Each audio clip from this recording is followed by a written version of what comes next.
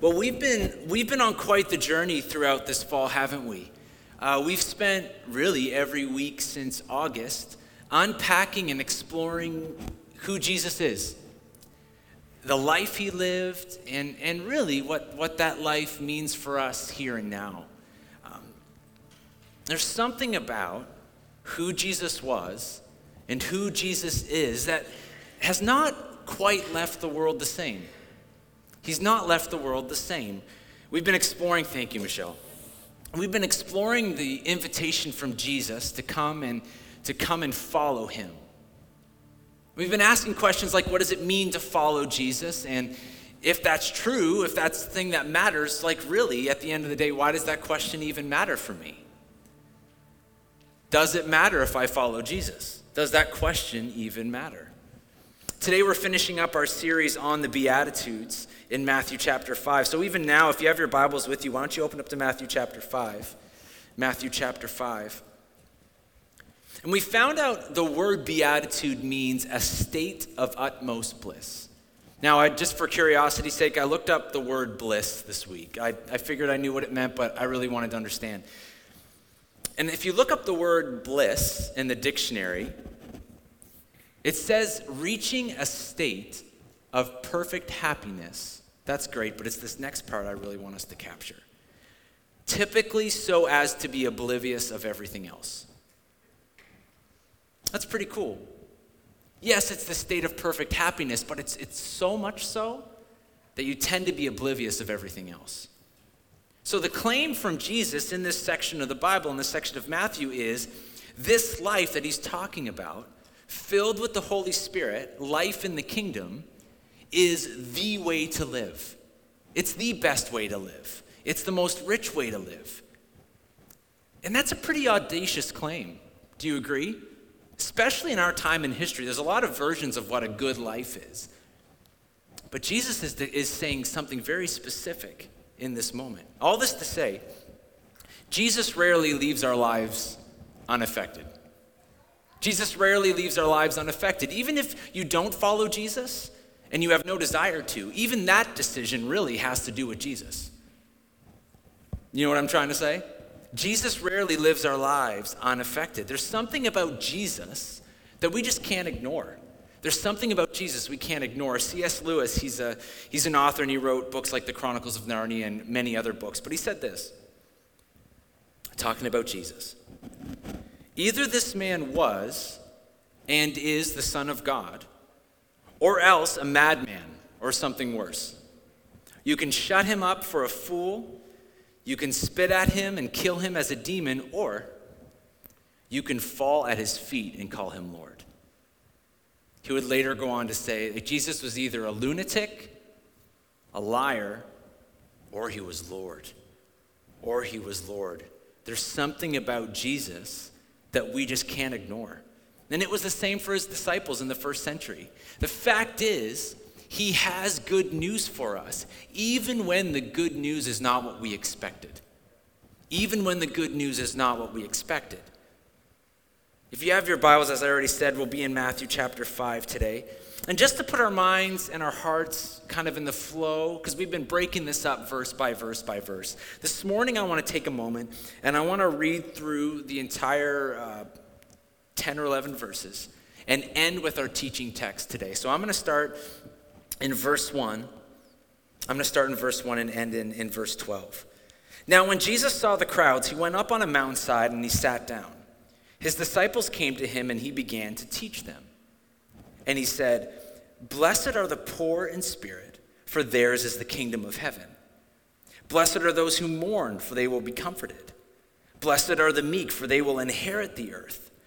Blessed are those who hunger and thirst for righteousness, for they will be filled.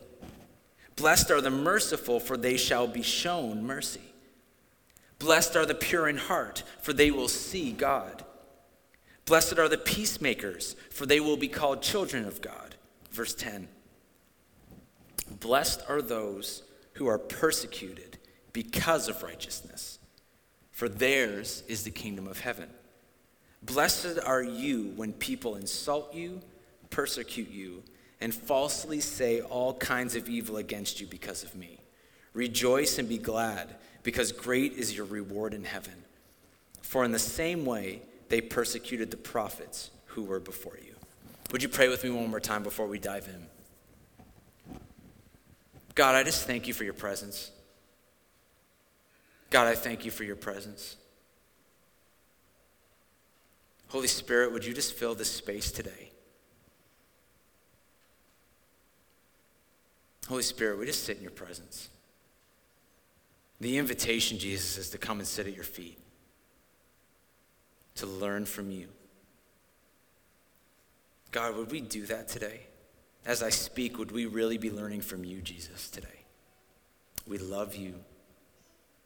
Your people are listening today. Amen. Like any other wise and intentional teacher, Jesus comes to the end of this specific teaching very, very much on purpose. It's kind of an interesting and maybe even a confusing way for Jesus to bookend this entire teaching. As a recap, Jesus has invited men, women, and children to come and follow him. And we unpacked that very early on this fall by saying to follow Jesus really means to apprentice under Jesus. The invitation to follow a rabbi like Jesus, it held a ton of weight in society at that time. For a rabbi to come and say, "Would you follow me?" was a really big deal. We touched on this last week, but the crowds and the disciples listening to Jesus, they were listening in anticipation, and they were living in anticipation for a king to come and rescue them from oppression under the Roman Empire. These were Jewish men and women and children, and they were under the rule of the Roman Empire, and they were living in this really deep anticipation and hope that somebody was going to come and rescue them. God made a promise that one would come and forever free his people from oppression and lead them into what they knew as the kingdom of God. So when Jesus is talking about the kingdom of God here, like even in verse 3 and then again in verse 10, they hear the words kingdom of God and they're like, whoa, I know what he's talking about. That's key language. Jesus is onto something here. Their understanding of this, though, this is key right here. Their understanding of this was a giant military rebellion where God's king would take down the enemy physically by force and establish a new world, a new kingdom. And they thought that was a literal kingdom, like a real physical like government in the world led by this king. But as Jesus begins unpacking, we've been saying this all series, as he begins unpacking what it really looks like and what it will continue to look like to follow him and to live into this kingdom, things start to look different than they expected. For the listeners, this wasn't the freedom they were expecting. For the listeners, this kingdom wasn't really lining up with their kingdom. For the listeners, this king wasn't really who they were hoping for. Then at the very end of all of this, Jesus goes even further, and he says to a bunch of Hebrew men, women, and children who are already, remember, they're already slaves. They're already slaves under the Roman Empire. He says this, "Blessed are those who are persecuted." To slaves, remember, because of righteousness, for theirs is the kingdom of heaven. Blessed are you when people insult you, persecute you, and say all these false things about you. What's Jesus saying? He's basically saying this: blessed are all of you who live into everything that I just talked about, everything that I just unpacked for you. Blessed are you who live into that, even though there will be those who don't understand it and will actually be offended by it and will probably even leave you because of it. But I will be with you in all of it. Come again, Jesus? So you're telling me the good news of following you as my rabbi and living into this kingdom of God that we've been hoping for has to do with being persecuted? You do realize the situation we're in, Jesus, right? We live under the oppressive thumb of one of the most ruthless and violent empires that has ever walked the earth, and you're saying the good news is to be persecuted more? We're supposed to be in charge, Jesus. Didn't you talk to God before you came down? we're supposed to be in charge of the kingdom of God, not be left out or persecuted. But like most of us, his followers couldn't quite wrap their heads around what Jesus was really doing. They didn't quite get the upside down truth of the kingdom of God. I read this quote this week from a theologian called, his name's N.T. Wright, and he says it way better than I could. I tried to paraphrase it, but I just gave up. He said this: the whole point of the kingdom of God is Jesus has come to bear witness to the true truth. Isn't that an awesome way to put that? The true truth, which is nonviolent. When God wants to take charge of the world, he doesn't send in the tanks. He sends in the poor and the meek. He sends in the poor and the meek. Why?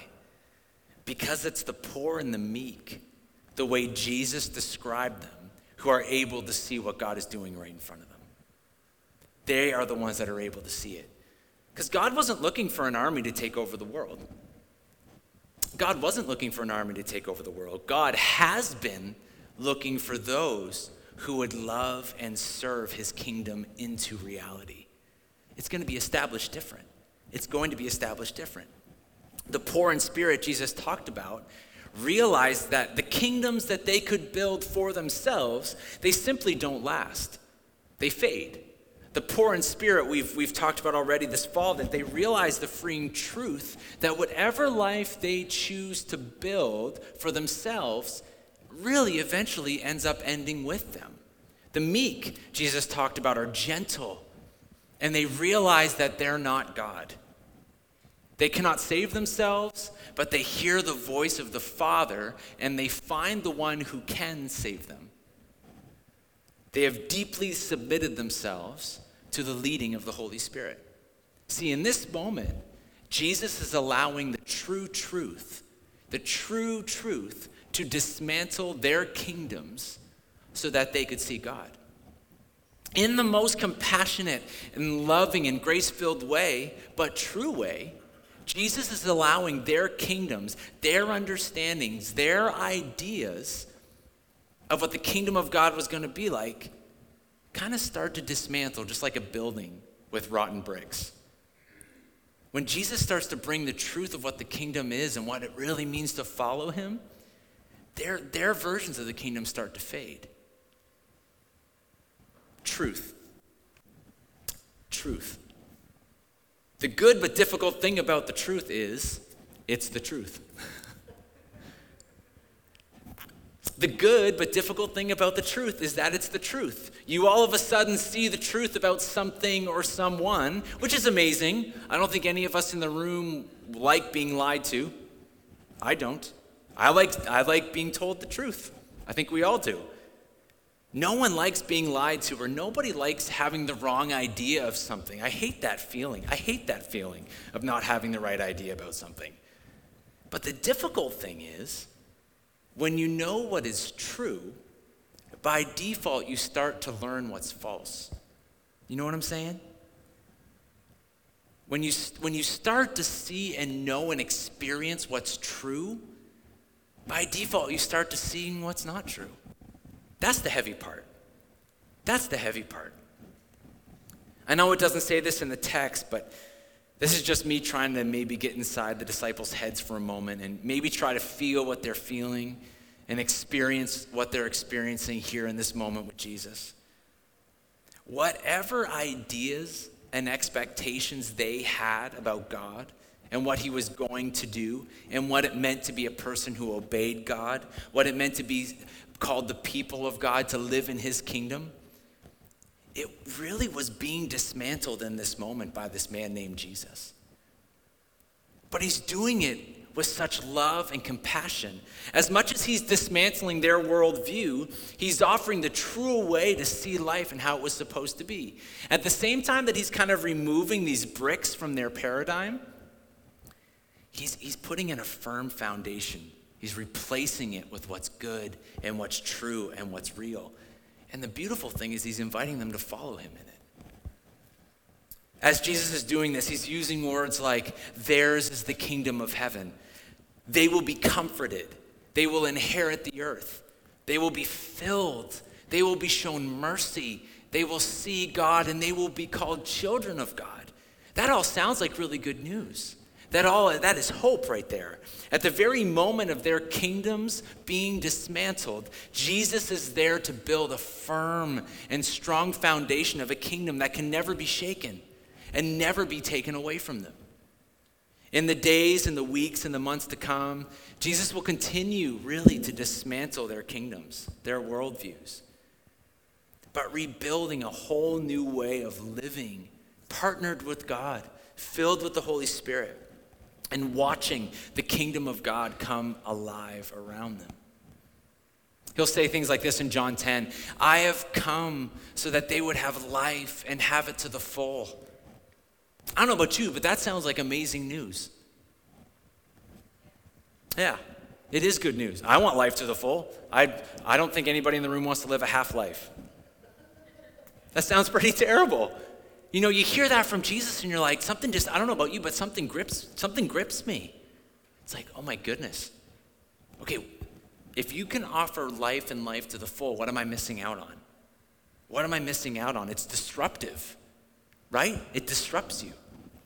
Matthew 11, he says, come to me, all who are weary and carrying heavy burdens. I will give you rest. Oh man, rest? That sounds good. Jesus, what are you talking about, rest? I don't have rest. It's disruptive. Take my yoke upon you and learn from me, for I am gentle and humble in heart, and you will find rest for your soul. Jesus is basically saying rest for your soul is basically him saying you're going to find exactly what you're looking for.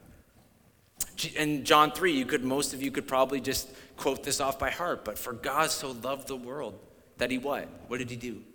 He gave his only son, that whoever believes in him will not perish but have eternal life. Do you know that eternal doesn't just mean longevity? The word eternal here means substance of life. It's the longevity because it's the most real life, the most substance-filled life that leads into the future. For God did not send his son into the world to condemn it, but to what? To save it. That's all good news language. I have told you these things so that in me you would have peace. We talked about peace last week. What was the word we used for peace? Do you remember? Shalom, wholeness, rightness, almost like this finished product of wholeness. Take heart, for I have overcome the world. What's Jesus saying in all this? He's basically saying, you're not going to fit. But he's saying that's okay. Jesus says at the end of verse 10, theirs is the kingdom of heaven. Following me and being my disciples means you belong to me and you fit with me. But that's going to mean you're not going to belong and fit other places. You know that kingdom that's being dismantled right now? You're not going to be able to go back there again because you're not going to fit anymore. But Jesus promised something amazing in the middle of all that. He promised, my mic is ringing again. Peace I leave with you. My peace I give you. I do not give you as the world gives, so don't let your hearts be troubled and don't be afraid. See, once you step into the good news of Jesus, you'll find exactly what you're looking for. Anybody in the room can testify to that? One person? Come on. Yeah, right? Like, when we are confronted with the good news of Jesus, we find exactly what we're looking for. We live in a strange world. It's a strange time in history. I said last week, COVID, it didn't create the issues or the problems that we see in our world today. It only amplified them, didn't it? And amplifying them, it brought them more into the light.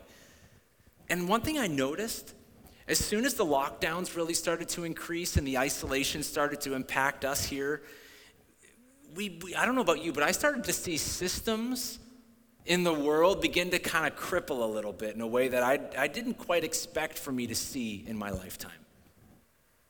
Mass unemployment around the world, economic plummeting, global goods. We're seeing this now, like food and even like goods in the world, they're hard to find. There's shortages everywhere. Housing markets crashing and rising. It's like COVID was an earthquake that was shaking the ground, and it kind of showed us how much our structures may not be as strong as we thought they were. Do you know what I mean? And guess what? The ground probably isn't done shaking yet. Here's an optimistic message today.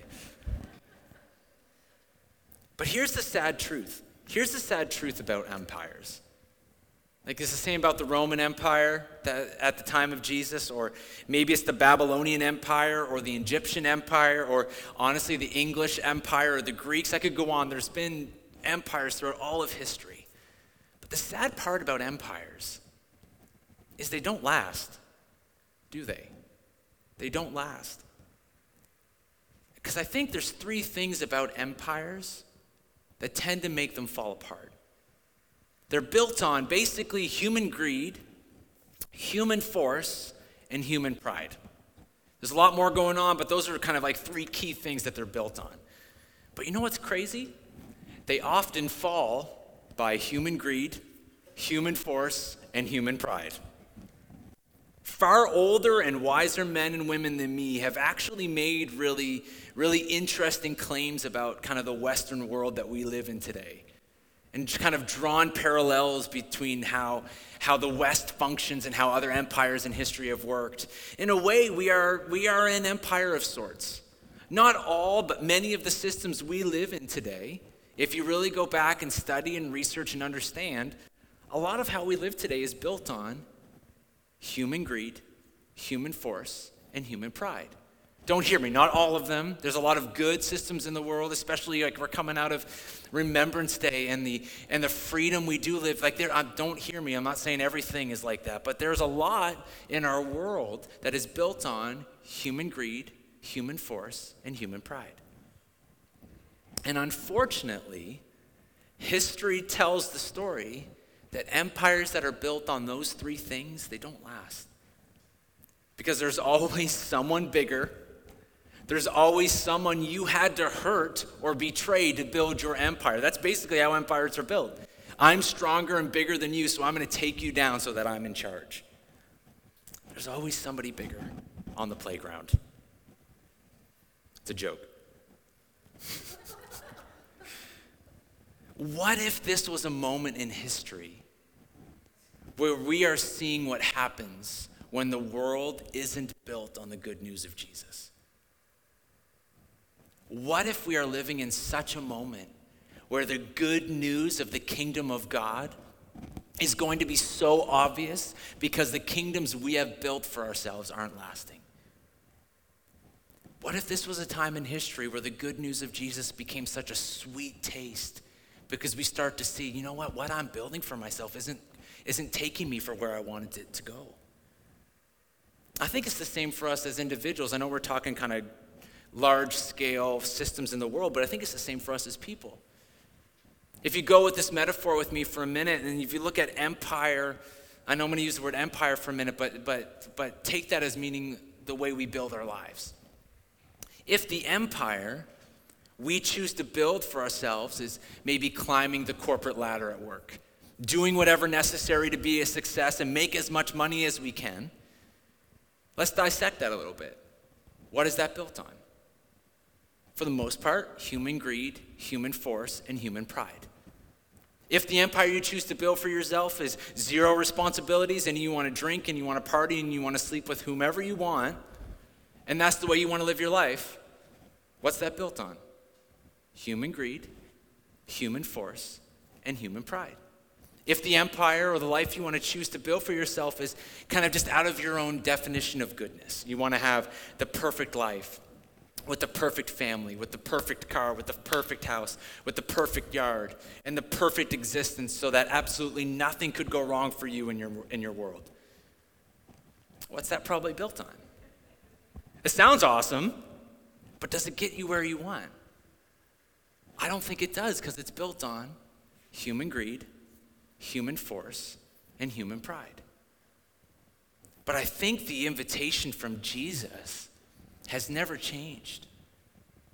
The invitation and the good news from Jesus has never changed. He says, "Come to me, all who are weary and burdened, and I will give you rest. I'll give you what you're looking for. Take my yoke upon you and learn from me. For I am gentle and I am humble in heart, and you will find rest for your souls. You know what hasn't changed during the pandemic? You know what hasn't changed or has been shaken since this pandemic started? And you know what actually has increased and become more present in my life since all this started? The presence of God. I know that's like the cookie cutter church answer, but it's true. The presence of God, moving, speaking, reviving, convicting, delivering, discipling, healing, unstoppably all across the world, including here on Grand Manan. In what world, in a global shortage, economic crisis world, would we finish building a giant building like this? The faithfulness of God. The faithfulness of God. How in the middle of shutdowns and isolations and everything else, on our opening Sunday, we had almost 200 people in here. Why? The faithfulness of God. Why are we still meeting and seeing God do great things even when the world seems shut down? The faithfulness and the presence of God. In light of all this and wherever we find ourselves today, maybe we've been exploring this theme throughout the entire fall. And maybe for you during this season of really unpacking what it means to follow Jesus, you've been deeply encouraged. Maybe for you, you've unpacked this with us and it's just like, oh wow, the Lord is just being so clear in my life. Like, yes, I am following Jesus. And it's been a huge blessing for you. That's so good. But maybe for you in this series, maybe just like the disciples here in this moment, the more and more you learn about Jesus and who he is and the kingdom he's building and the life he's inviting you into, maybe there's some spaces in your life where it's like, I hear you talking about that, but I don't know if I'm experiencing that. And week after week, as we keep exploring this, just something stirs in your soul for more. There's two things I think we can do. And I want to invite us into that today. These two things are this. One, just like the disciples, we need to let Jesus dismantle our kingdoms.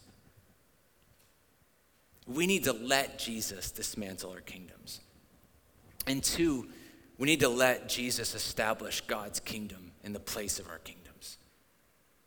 It goes back to being poor and meek, to let the truth dismantle what we've been building our lives on that's not of God. Whatever is anti-kingdom of God, the good news is we get to let Jesus dismantle that. Maybe it's the cutthroat, no mercy promotional hunt. Or maybe it's the lust-driven pursuit of relationships or belonging or the desire for a perfect life. Like, I can create my own version of a good life. I don't need a God to tell me that. Maybe God is inviting you to live something brand new. Maybe God is inviting you into a real life with him, even if you won't be understood by everybody else. In the letter to the Galatians, Paul talks about the fruit of the Spirit. Many of us have probably read that before. Basically, he's saying when you live filled with the Holy Spirit, living into the kingdom of God, this is what comes out of you. It's fruit. It's what you produce. He says this, but the fruit of the Spirit is love, joy, it's peace, forbearance, kindness, goodness, faithfulness, gentleness, and self-control. I'm going to read that list again. Love and joy and peace. Forbearance, or another way to say that is long-suffering. Kindness, goodness, faithfulness, gentleness, and self-control. I don't know about you, but I don't think the world around us operates like that. Can you agree? Most of our world does not operate out of the fruit of the Spirit. Honestly, most of the world doesn't even know what to do with that. But have you noticed what happens when you live into that fruit? People ask you questions, don't they? Why are you being so kind to me? Have you ever had that happen before? No? Cool. Good. I've had that happen where it's like someone expects you to respond angrily back to them and you just don't, and they're almost angry by your kindness. Why are you being so nice to me? It's like, whoa. Because there's no in a world where you're building your own world and you insert love, kindness, grace, and love, there's no paradigm for it. You're living into a different system with a different economy and a different way of life that says, I'm not going to win by fighting you because we're in this together. We're people. We're not enemies. We get to say in these moments, well, you know what? I follow Jesus. I follow Jesus, and he shows me a better way, so I'm not going to fight you. Blessed are those who are persecuted because of righteousness. Another way to say that is, blessed are those who are persecuted because of the rightness that you're living. Blessed are you who are persecuted and who are misunderstood because you're living into the thing I'm inviting you into. Because even though it's hard, you know it's the most real way to live. For theirs is the kingdom of heaven. I'm going to invite Michelle to come up and play. I said this earlier this fall. It wasn't honestly super intentional. It just kind of, in one of the moments I was reading and praying and writing, it just kind of came to me, so I wrote it down. I don't know if it becomes something, I don't know. But it just came to me, so I wrote it. Lighthouse Church, a community of Jesus followers on Graham and Ann, who desire to see his kingdom, his way, more alive and more present in our moment. A community of Jesus followers who desire to see his kingdom, his way, more alive and more present in our moment. Why? It sounds really nice. It's slightly poetic. It makes you feel good, sure. But why? Why? Because the best news is that there's an answer for brokenness. There's an answer for hurt. There's an answer for loneliness, for striving, for earning, for never measuring up, and that answer is Jesus.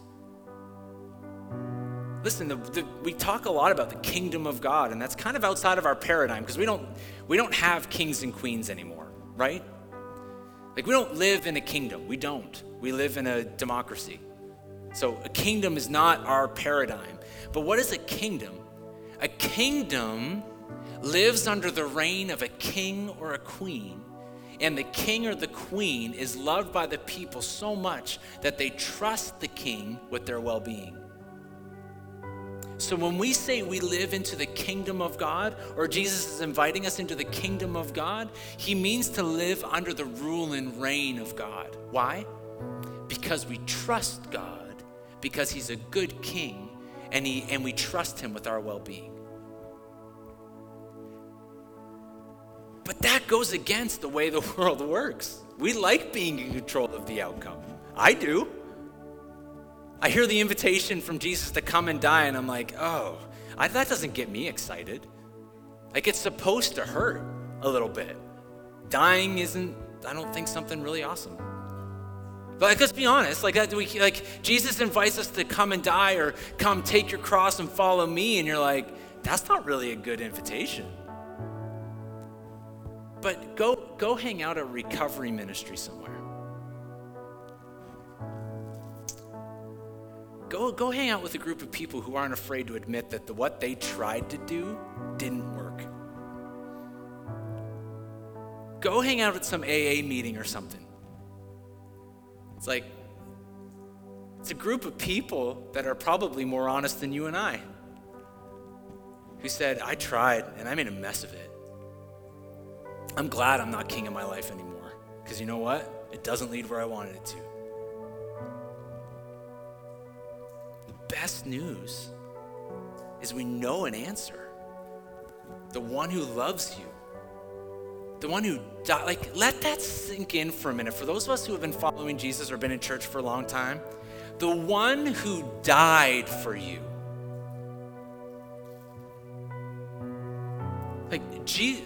Yes, Jesus happened in the first century, but I believe he knows your face. He knows your name. And he died for you because he loves you. He came back to life for you so that you wouldn't have to buy into the lies that you got to build your own kingdom. Why do we talk about being set free from the laws of sin and death? Because you're set free from having to earn anything anymore. You're already a part of the family. You just need to respond to it. The table, you got a seat at the table. Jesus just is waiting for you to come sit and have a meal with him. But that's too provocative for us, right? Well, no, I got to earn it. That's not the kingdom. The kingdom is we're all a bunch of goofballs sitting at the table with Jesus, right? Like we don't come worthy. We come redeemed. Like that. If it was up to just my goodness, I wouldn't be standing up here and being your pastor. It's because I've let God do something in me that led me here, that led my family here. That's not us. That's God. That's God. Even when our friends don't understand us. Even when our family, this is the hard one, even when our family doesn't get it, right? Even when you can't seem to fit in to the Liberal Party or the Conservative Party, for the record, no political party lines up perfectly with the kingdom of God. The hope of the world is not a more liberal leader or a conservative leader. The hope of the world is King Jesus. Hope we get a little bit more amens than that, right? Like the hope of the world, is not the systems we build. Thank you, Lord. Right? I think political systems are great and we need followers of Jesus in government, but our hope can't be them. That's not going to lead us anywhere. Is Jesus inviting you to let him dismantle your kingdom a little bit? I know he's been inviting me. Every week I get up here and I'm unpacking this and I'm like, oh man, this was for me this week. Anybody else like that? I was talking to a friend out in the foyer this week of just basically exactly being peacemakers. There was a moment they were confronted, and you know what was beautiful? I loved how they described it. They talked about how it was in a moment where they had a planned conversation about what they were going to say and how they were going to say it. But in the moment, they're like, you know what? I'm not supposed to do that. How would Jesus respond in the moment? That right there is living into the kingdom of God. Well, that doesn't matter. It's just a conversation. Oh man, you have no idea. You have no idea what God wants to do with a conversation. That's living into the kingdom of God. Is there a better kingdom he wants to build in you? Is there a better kingdom he wants to build in you? I'll end with this. There's a moment with Jesus and his followers. It's not in the book of Matthew, it's in the book of John. And Jesus just finished feeding the 5,000. We know that story. Jesus the crowd returns to Jesus after the next day or something like that. And they're hungry. Jesus just fed them. They're like, okay, sweet, let's go see Jesus. He'll feed another 5,000 of us. They're aching for more. They're hungry. It was literally it. They were hungry. They're like, we're a bunch of peasants. We're a bunch of poor. We need food. But Jesus responds with something very strange. He says this, whoever eats my flesh and drinks my blood remains in me, and I in them. Just as the living Father sent me and I live because of the Father, so the one who feeds on me will live because of me. This is the bread that came down from heaven. And the crowd is like, Jesus, what the heck are you talking about? They literally accused him of being a cannibal. That's how weird it was. It's like, drink your blood, eat your flesh? Jesus, you're crazy. It can be kind of funny because it is kind of weird and funny. But what is Jesus saying? He says, you have to consume me. You're hungry for food, yeah, but I can give you something that's way beyond food. This isn't about agreeing with Jesus. Jesus isn't looking for a bunch of people to agree with him. He's looking for people who will consume him. Jesus, I need you in here. I don't know about you, but reading this whole series of discovering what it means to follow Jesus, what does it mean to be a listener to the words of Jesus, to not just agree, but to obey. There's a lot of moments where I've been confronted with ways that I'm not listening and not obeying. Anybody with me? Like, it's week after week. But the beautiful thing is, God's not inviting me in angrily. He's like, you idiot, get it right, you're a pastor. But we laugh, but that's kind of how we live, don't we? We live like, I'm not going to go there because God, you're just going to be ticked. Blessed are those who are merciful, for they will be shown mercy. There's mercy waiting for you, for me. Many of the crowd end up leaving. After Jesus says this, they're like, yeah, I'm out. Too weird for me, man. I'm done. But the 12 disciples, they stay. And Jesus says, are you guys going to leave too? And Peter says, the most real and honest thing anybody could say in this moment. He goes, Lord, where else would we go? You have the words of eternal life. We have come to believe who you are, the Holy One of God. He's basically saying, Jesus, this is so weird. This goes against everything I knew before I met you. People aren't going to understand me. I'm not going to fit in anymore. This doesn't add up. I don't even know where I fit. But you are the only one who offers real life. Where else will I go? And I think we all come to that place, don't we? At some point in our life we do. God, this is so weird. I don't fit. This goes against everything I thought it was going to be. But you are offering me real life. No one and no thing even comes close to offering that. Where else will I go?